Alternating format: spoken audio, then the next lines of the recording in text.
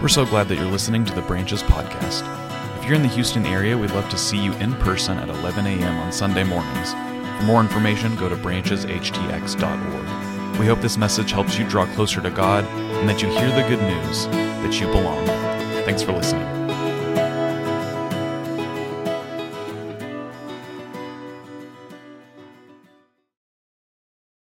Pray without ceasing. That's what Paul says today. We're going to hear these words of encouragement. It's in 1 Thessalonians, starting in chapter 5, verse 16.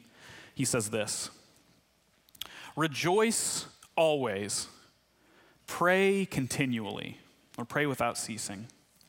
"Give thanks in every situation, because this is God's will for you in Christ Jesus. Don't suppress the Spirit. Don't brush off Spirit-inspired messages, but examine everything carefully and hang on to what is good. Avoid every kind of evil. Now, may the God of peace himself cause you to be completely dedicated to him, and may your spirit, soul, and body be kept intact and blameless at our Lord Jesus Christ's coming. The one who is calling you is faithful and will do this." Friends, this is the word of God for us, the people of God. Thanks be to God. Let's pray together. Like I shared before, I like the idea of productivity more than I'm good at it.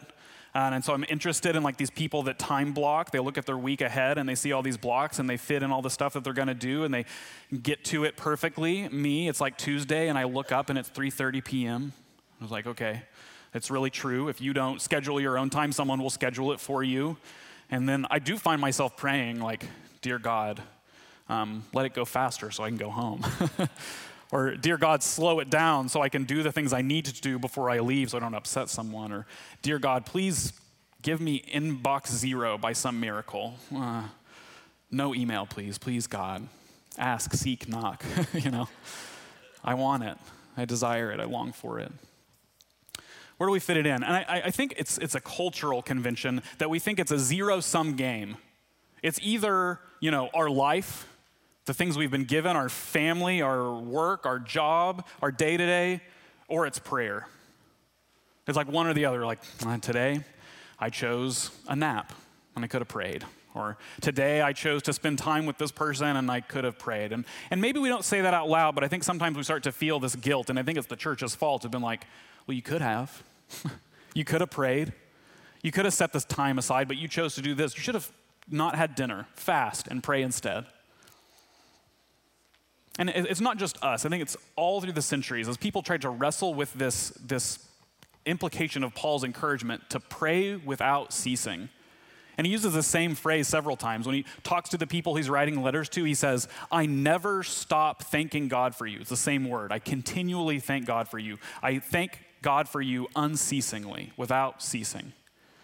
And then he says, with the same word, to these early Christians, these people starting to follow Jesus, who probably knew that model prayer, "Our Father who art in heaven," he says, "That's good. Do that always without ceasing." It throws a wrench in the encouragement that Jesus gives to pray, because it's like, where do I fit it in? Richard III, a king of England, just look at his Wikipedia page, cursory, just kind of glance. Dude was a riot, had a crazy life. And he got bored of being king. Poor little guy. Everything, the world at his fingertips, all the resources he could want, he could do anything he wanted. He was in control, he had a lot of power. He got bored of being king. And so he decided he was going to be a monk. I've been bored. Not that bored, And so Richard III went to a monastery and he asked the head monk, he's like, "Okay, I'm tired of being king. I want to be a monk. What do I have to do?" And he says, "Okay, well, tell me what you think it means to be a monk. Like, what do you think you're getting into?" And he says, "I want to be obedient to you as you are obedient to Jesus." And the head monk, this old man, says to him, "Okay, good, you're in. Here's what you should do, being obedient to me. Go back and be king." That's what obedience was for him. That's what the spiritual life was for him. And whether or not we think he was a good or a bad king or a mixed bag, he said, "Go back and be king That's your calling. That's who you're supposed to be. That's what God has placed in your life. Take it, do it well, do it for God's glory and honor. That's your obedience to me. You can't leave your throne. You can't come live in the monastery. You can't pray day in and day out like a monk. You have what's been given to you. Take it and do it for God's glory. Be obedient to me in that way. It's not a zero-sum game. And that's what we're told, and that's what I believe, but it's still this kind of balancing act of like, okay, I have like 168 hours in the week, and one of them I'm going to come to worship, and this isn't a criticism, this is just kind of the way that we do it. This is an observation. And we say, okay, I'm going to fill up then, I'm going to prepare then, I'm going to get some good advice, I'm going to sing some songs, I'm going to be fulfilled, I'm going to feel warm about it. And then we feel maybe as the week goes on that it dwindles, or the warmth goes away, or we've forgotten the advice, or we picked up the practice and we were really good at it Sunday night and Monday morning and Monday evening, and then by Tuesday you're like, what was that again? What was that prayer? Where did it go? Because the world we live in, it's an attention economy, is capturing our attention and distracting us at all times, and then we hear Paul again, pray without ceasing. What I've been thinking about this week in responding to Paul and thinking about what it means for us in Houston in 2023 to pray without ceasing, what that means, I think, for us is to realize that the life of prayer, the spiritual life, the devotional life, the life of following Jesus is a calling. It's a vocation. That's the word that we use. The word vocation, it's the similar root, voca, like where we get vocal. God's words go out into the universe and call you to something. Our vocation, and your vocation is your job, and your vocation is your family, and your vocation is what your hobbies are. Your vocation is what you feel you just can't help but do. There's no other way you can live your life. You got to do it. And for people that follow Jesus, what I think Paul is wanting to say to us is that your calling also, no matter if you're a teacher or a firefighter or a pastor or whatever else, that you're called to it. And likewise, you're called then, specifically, you're called to a life of prayer. So the life of prayer is a calling that God is beckoning you with his voice through Jesus and Paul and the saints of the past and King Richard and that monk that gave him the advice to pray. You're called to pray. God's asking you to pray and to pray without ceasing. The religious life office of the college I went to used this quote all the time, so much so that I got tired of hearing it, but it was planted deep in my soul. So sometimes people ask me for like career or vocation advice. I use it even though I'm tired of hearing it. And Frederick Buechner says, your calling is where your deep gladness meets the world's deep hunger. It was a really beautiful kind of intersection. There's these two lines and they converge where the world needs something and something brings you joy and they collide. And Paul says prayer, in your gladness of God, prayer collides with what the world needs. That's your calling. That on top of what you spend your time doing to make money or how you fill your week and how you fill your days, you're called to pray. I just want to go through what Paul says, just kind of line by line, and kind of unpack, okay, if that's our calling, how do we do it? Maybe look at some people, maybe give some advice, because Christians for centuries have been wrestling with this, what it means to pray without ceasing. Because humans haven't changed. For the centuries that we've been around, we all have the same hours in a day. We all have the same kind of average length of time that we're alive. The sun sets and comes up. We need to sleep, we need to eat. Humans are the same, and that same advice Paul has given to all Christians of all centuries to pray without ceasing. Pray always, he says, and here in the Common English it says, pray continually. John Cashin was a Christian of the past. It was like late 300s, early 400s. And he said that he knew the answer to pray without ceasing. And it was Psalm 71, or Psalm 70, verse 1, excuse me. And this is how it says it in the Common English. Hurry, God, to deliver me. Hurry, Lord, to help me. And he said you should write it on a piece of paper, or write it on your hand, or put it somewhere that you see it. And every time you see it, and every time you call it to mind, pray that prayer. Hurry, Lord, to help me. Hurry, Lord, to deliver me. And over and over and over again, you'll say it. And eventually, you won't be saying it. It'll just be coming out of you spiritually. That's kind of woo-woo for me. They're like, okay, if you say something enough, then you just start to say it. But we kind of practice that in other ways too, that you tell someone you love them and you do love them and you utter that you love them. And then after a while, you don't really even need to see it or say it. They can see it because of how you conduct yourself, of how you look at them, the things that you do for them. Cashin says that's the same way that we pray without ceasing. As you ask God for help, you connect with God in every moment over and over and over again until eventually that's just the way you are, is casting your spirit toward God. It says it differently in the Common English, but the most common way it's said is do not quench the spirit. But what it says in Common English is don't suppress the spirit. What he's saying there is that we maybe get in the way of wanting to pray without ceasing by putting things before us, or maybe giving ourselves excuses, or maybe even just this defeatist attitude of like, that's for super Christians. That's for Mother Teresa. That's for John Cashin. That's for Bono or something. Not for me. I couldn't think of anybody else. That's just who came to mind. Pray without ceasing and don't suppress the spirit. Don't let anything get in the way. I was reading this interview with Steven Spielberg this week where he's talking about the movie The Fabelmans, it was Oscar nominated, and it's semi-autobiographical.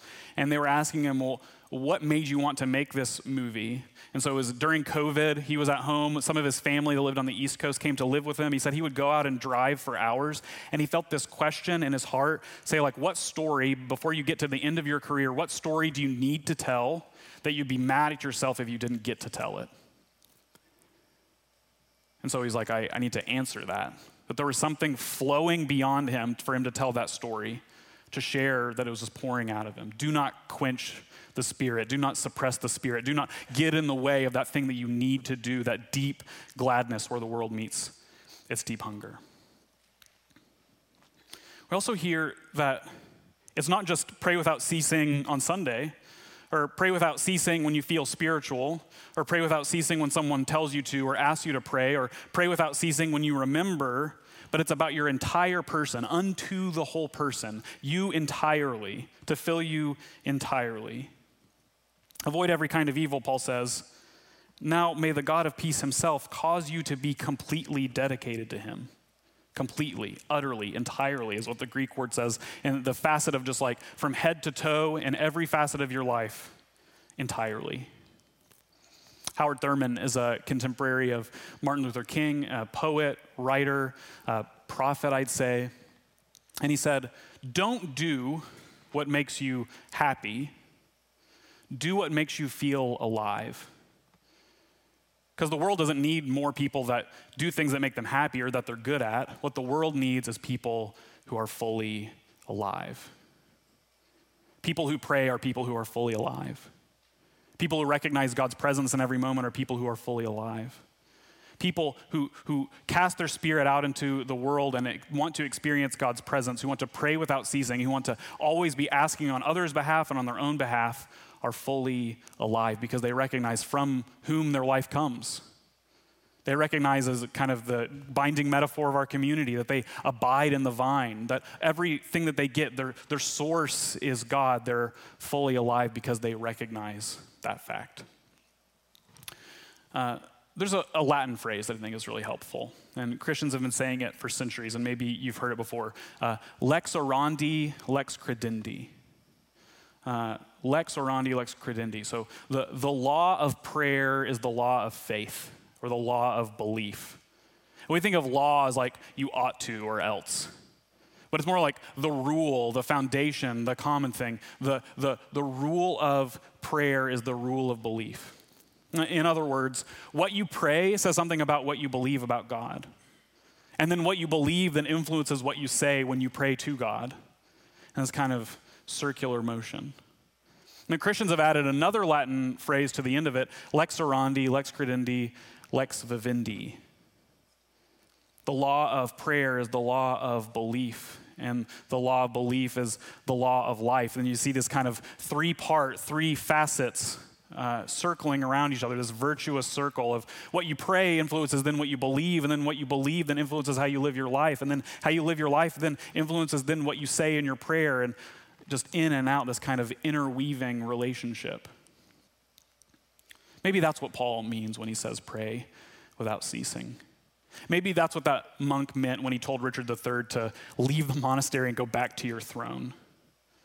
That you can do so much more, not in the life of the cloister, not in the life of someone in a cave wrestling with demons and praying day in and day out, but in the mundane, in the, oh no, it's 3:30, in the, please God, deliver me from my inbox, in the midnight scaries, God, I'm here, are you here?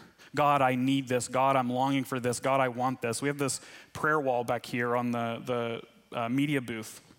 And during the week, I've gone to look and pray with you, and I hope you'll write a prayer on there today. And I just hear these prayers that are being prayed without ceasing in our community. Things that I'm not experiencing, but I see and I feel a burden for and want to cry tears for, things that I want to celebrate or be excited about, or things that I wouldn't even call to mind on my own. And it's changed what I believe. And then likewise changed how I live, and then likewise changed what I pray. Lex orandi, lex credendi, lex vivendi, circular over and over and over again. So as we've kind of landed each week, I want to offer, this is more my opportunity to share with you all the apps and books and stuff that I like. But there's one that I think is really helpful. It's from 24/7 Prayer. It's called Inner Room. And it's on like all the app stores, and I invite you to download it.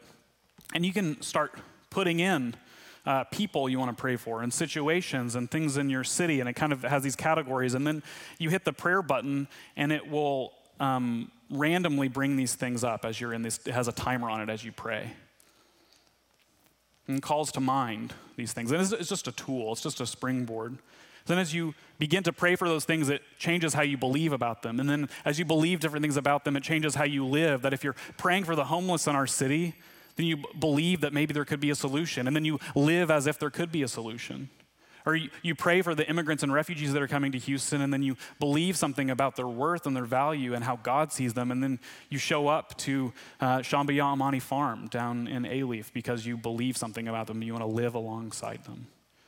That as you pray, as you believe, as you live, your life changes, and then you can start to see what Cashin meant to pray without ceasing. I've been wrestling with this a lot this week because, as I've shared before, there's the life of somebody who's like professionally religious, whatever that means. I think maybe some people, not you, of course, you know me too well, some of you, think that I'm just like praying all the time, that I'm this very pious, holy person. There's someone in the room that I'm married to that can tell you quite the opposite. Because we balance like this life of like, I'm going to study the Bible so I can teach it. Or I'm going to write a prayer because I got to pray in front of some other people later. I don't want to sound like an idiot. Or I got to write this sermon, and so people will think I have some good advice to give. Or I, pray this prayer like, dear God, help me write a really good sermon around this really funny joke or whatever else. And so I've struggled, like, okay, how do I pray without ceasing? How can I listen to the saints of the past to say, okay, I want to cast my spirit out into the world? How can I continue to do ministry? And as it happens, it's helpful to look at people who've done this, who have lived lives of praying without ceasing, and kind of how they've ended their lives, what they were like when they passed away. For me, that person that I want to model my life after and look after, and I think really embody what it means to pray without ceasing, even by account of his own family, was Dallas Willard. You can mark him on your bingo card. He's back. When Dallas Willard was passing away, he had a really aggressive form of cancer. He was in a lot of pain. And he refused the pain medication that was offered to him. And it was something like he wanted to like fully experience everything. I don't want to model that part of his life on my life. But his children and his wife and his caregivers were there when he died. And as he died, his last words were, "Thank you." And that's praying without ceasing. That his attitude, even in all circumstances, as Paul said, was to give gratitude to God. To look up to the heavens and say, this gift I've been given, I give it back to you. Thank you. If we lived lives that prayed without ceasing, if we're to pray without ceasing, that doesn't mean, okay, quit your job and go to the monastery. It doesn't mean forsake everything else in your life so you can clasp your hands and say the Lord's Prayer every moment. It doesn't mean becoming an expert where you've memorized all the Psalms and they just kind of, well, that wouldn't be a bad idea, but they just pour out of you secondhand. But it would be, as Paul says, I thank God for you all the time. I thank God for you continually. That your foundation, your MO, your starting point is always, God is here. The line is open. He hasn't hung up. He's listening. He cares for us. He sees us. He longs to be with us. He wants to be in a relationship with us. We celebrate and observe during this season that he came to be with us in the flesh and was tempted in every way that we are. He's with us even now. He's listening to us. His Spirit translates our prayers on our behalf. Whatever moment we're in, whatever circumstance or situation we're in, God is there and we can connect to God in that moment. There's not a situation in which he can't hear us. There's not a situation in which he doesn't want to hear from us. There's not a circumstance in which Jesus says, wait till tomorrow. Pray without ceasing, continually. Let the rule of your prayer be the rule of what you believe, and what you believe then change how you live. And then in this circle, as your life goes on, as you experience new things, as you start to believe new things, as your mind is changed, you will see what it means to pray without ceasing. I want to walk alongside you in this. I hope you can tell I'm saying this from a place of like confusion and being confounded. But I want to learn it together. And then as we learn it, we'll recognize and we'll see and we'll experience how close God is to us in every moment. In this one too. Let's pray.